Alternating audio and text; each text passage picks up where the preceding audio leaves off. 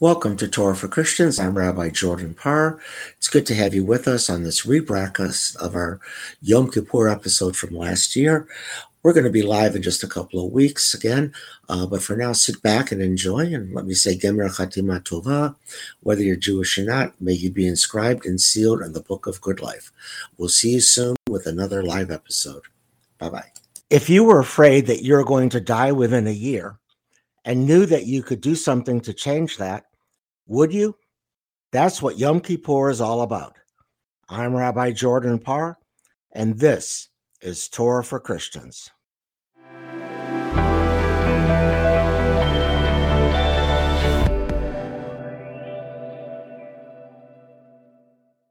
Welcome to Torah for Christians. I'm Rabbi Jordan Parr.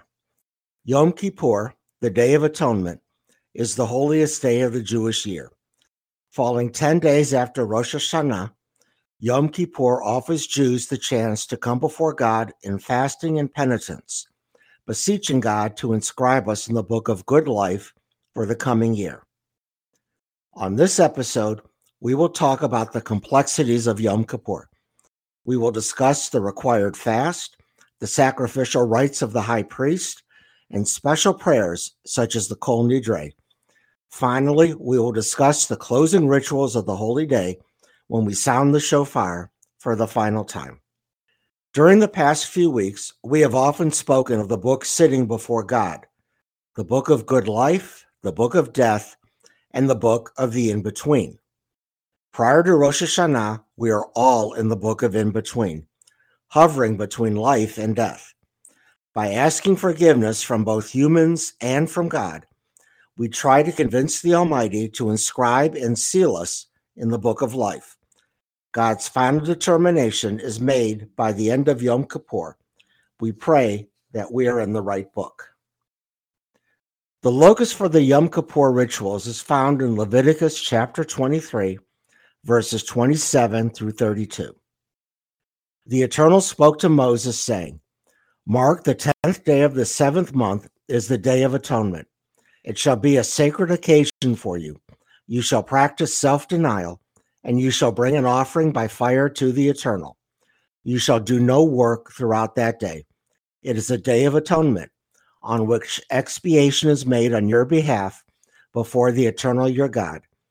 Indeed, any person who does not practice self-denial throughout the day shall be cut off from his kin, and whoever does any work throughout that day, I will cause that person to perish from among his people. Do no work whatever. It is a law for all time, throughout the ages, in all your settlements.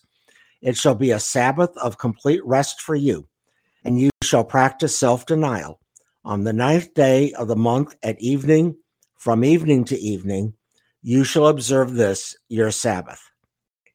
Let's unpack these verses. One of the unique features of Yom Kippur is the concept of self-denial, fasting. Adult Jews aged 13 and older are commanded to fast for 25 hours, from just before sundown on the evening of Yom Kippur until just past sundown the next day. There are many reasons given for this commandment, but my favorite explanation is that fasting cleanses our physical insides, while prayer cleanses our spiritual insides. We figuratively kill our sins and are reborn in a state of purity. The mitzvah to fast is widespread, yet the Mishnah makes several significant exceptions as to who should not fast. It's actually a rabbinic commandment based on the principle of pikuach nefesh, the saving of a life, that certain people must not fast. They include, of course, young children and the elderly, as well as pregnant women and those whose doctors tell them not to fast due to illness or because of medicines that require one to eat food, such as taking insulin. Interestingly, if you feel ill and cannot see a doctor, you yourself can decide not to fast. This does not mean that we should eat a 5-course lunch. It means that we should eat and drink just enough so that we remain healthy and can pray without getting sick. The next clause is to offer sacrifices. Of course, we don't offer up sheep, goats, and bulls on Yom Kippur anymore. There is no temple in which to do so. but it does make sense to explore what these sacrifices were, for they still influence our prayers on Yom Kippur. The most important sacrifices were the sacrifices of the high priest. Prior to Yom Kippur, the high priest would move into a special chamber inside the temple grounds, away from his wife and family, where he would engage in prayer and meditation. On Yom Kippur itself, he would offer a sacrifice on behalf of his family and himself.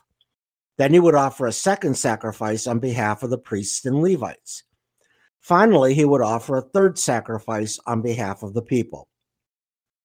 During this third sacrifice, he would enter the Holy of Holies for the only time during the year and recite God's divine name, which in Hebrew is spelled out as Yud, He, Vav, He, YHVH, which we pronounce with the pseudonym Adonai, translated into English usually as Lord. If he did not recite it with the proper intent, legend says that he would be struck dead.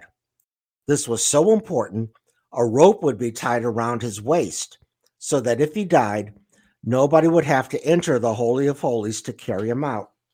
They would just yank the rope. There is more to this third sacrifice, and it's just fascinating. 2 goats were brought before the high priest. By lot, 1 goat was designated for this final temple sacrifice, and the second goat had a red thread tied around its horn. The temple goat was, of course, sacrificed, but the other goat had a different fate. The high priest would lay his hands on the goat and transfer the sins of the people onto it. Then it was led into the Judean wilderness to be sent to Azazel, a mysterious place, or possibly even a demon, so that the people's sins would be destroyed with the death of the goat. They led the goat, which had a red ribbon tied around its horn, to this desolate place, where it would be thrown from a cliff. This goat is called in English the scapegoat. Yes, this is where we get the term. We placed all the sins of our people onto the goat, and when the scapegoat died, so did our sins. With the fall of the temple, this ritual was changed into prayer form and became an integral part of Yom Kippur worship. However, it is only one of several unique features of the liturgy. We have whole sequences of prayers that are recited only on this day. In order of their appearance, they include the Kol Nidre, the Vidui, Yizkor, Azkara, and Ne'ilah. Don't worry, I'll explain each one of them now. Kol Nidre, which means all our vows, is perhaps the most famous passage in all of Jewish liturgy. Recited on the evening of Yom Kippur as the sun sets, it is an abrogation of vows. It's not even a prayer. It is so important that the Yom Kippur evening service is simply called Kol Nidre. Indeed, it is the best attended service of the year. The text of Kol Nidre is as follows. All vows, renunciations, bans, oaths, formulas of obligation, pledges, and promises that we vow or promise to ourselves and to God from this Yom Kippur to the next, may it approach us for good, we hereby retract. May they all be undone, repealed, canceled, voided, annulled, and regarded as neither valid nor binding. Our vows shall not be considered vows, our renunciations shall not be considered renunciations, and our promises shall not be considered promises. The Kol Nidre formula was written in Aramaic in the 9th century at the latest. It preemptively annuls any vows that we will make in the coming year. Other versions annul the vows that we took during the past year. This formula does not mean that Jews can abrogate legal contracts or other arrangements. Rather, it pertains solely to vows between a Jew and God. Jews are still expected to fulfill these vows, but if one cannot fulfill them, this formula releases them from that obligation. In a moment, we'll discuss the Vidui and other important parts of the Yom Kippur service. I'm Rabbi Jordan Parr, and this is Torah for Christians.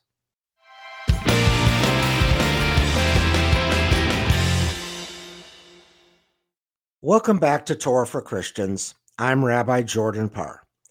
Before we return to our discussion of Yom Kippur, I want to thank you for listening to this podcast.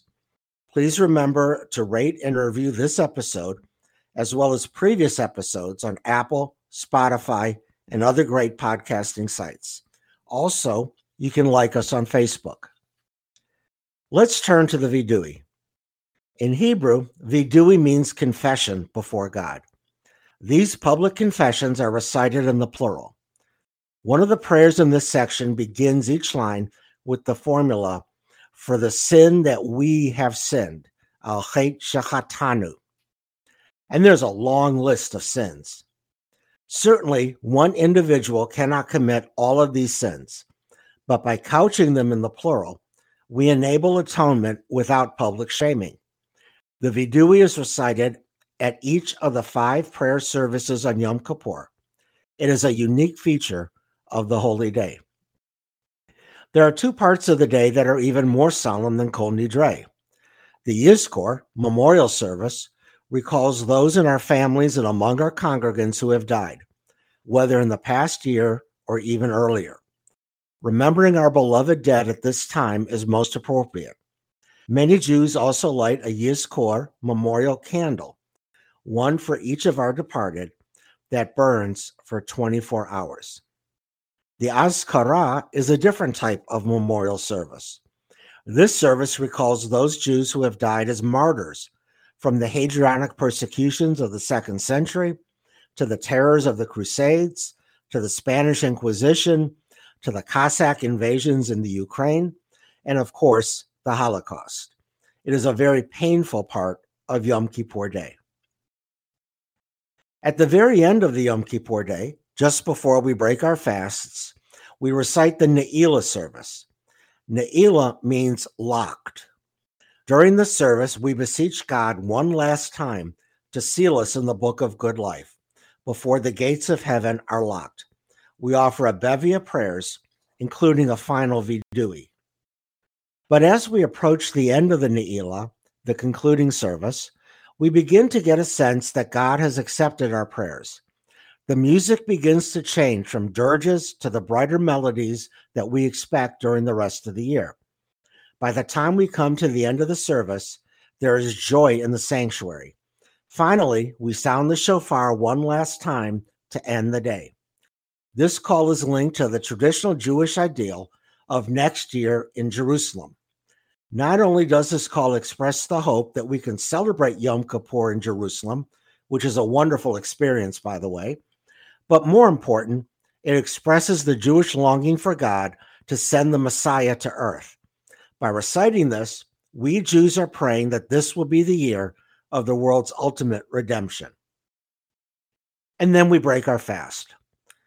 Typically, we eat dairy foods as they are easier to digest after a long day of fasting and prayer. Usually, there's a simple repast of challah, wine, and other liquid refreshments at the synagogue so that we can safely drive home or to larger gatherings, which we call the Yom Kippur Break the Fast. It's a time to enjoy traditional Jewish foods and share in the belief that we have been sealed in the book of good life for another year. I want to thank you for listening to Torah for Christians. You can listen to and rate previous episodes on Apple, Spotify, or other popular podcast outlets. Also, you can like us on Facebook and Instagram. Next week, we will discuss Sukkot and Simchat Torah, the Jewish festivals that follow Yom Kippur by only 4 days. Yes, we Jews know how to create a busy month.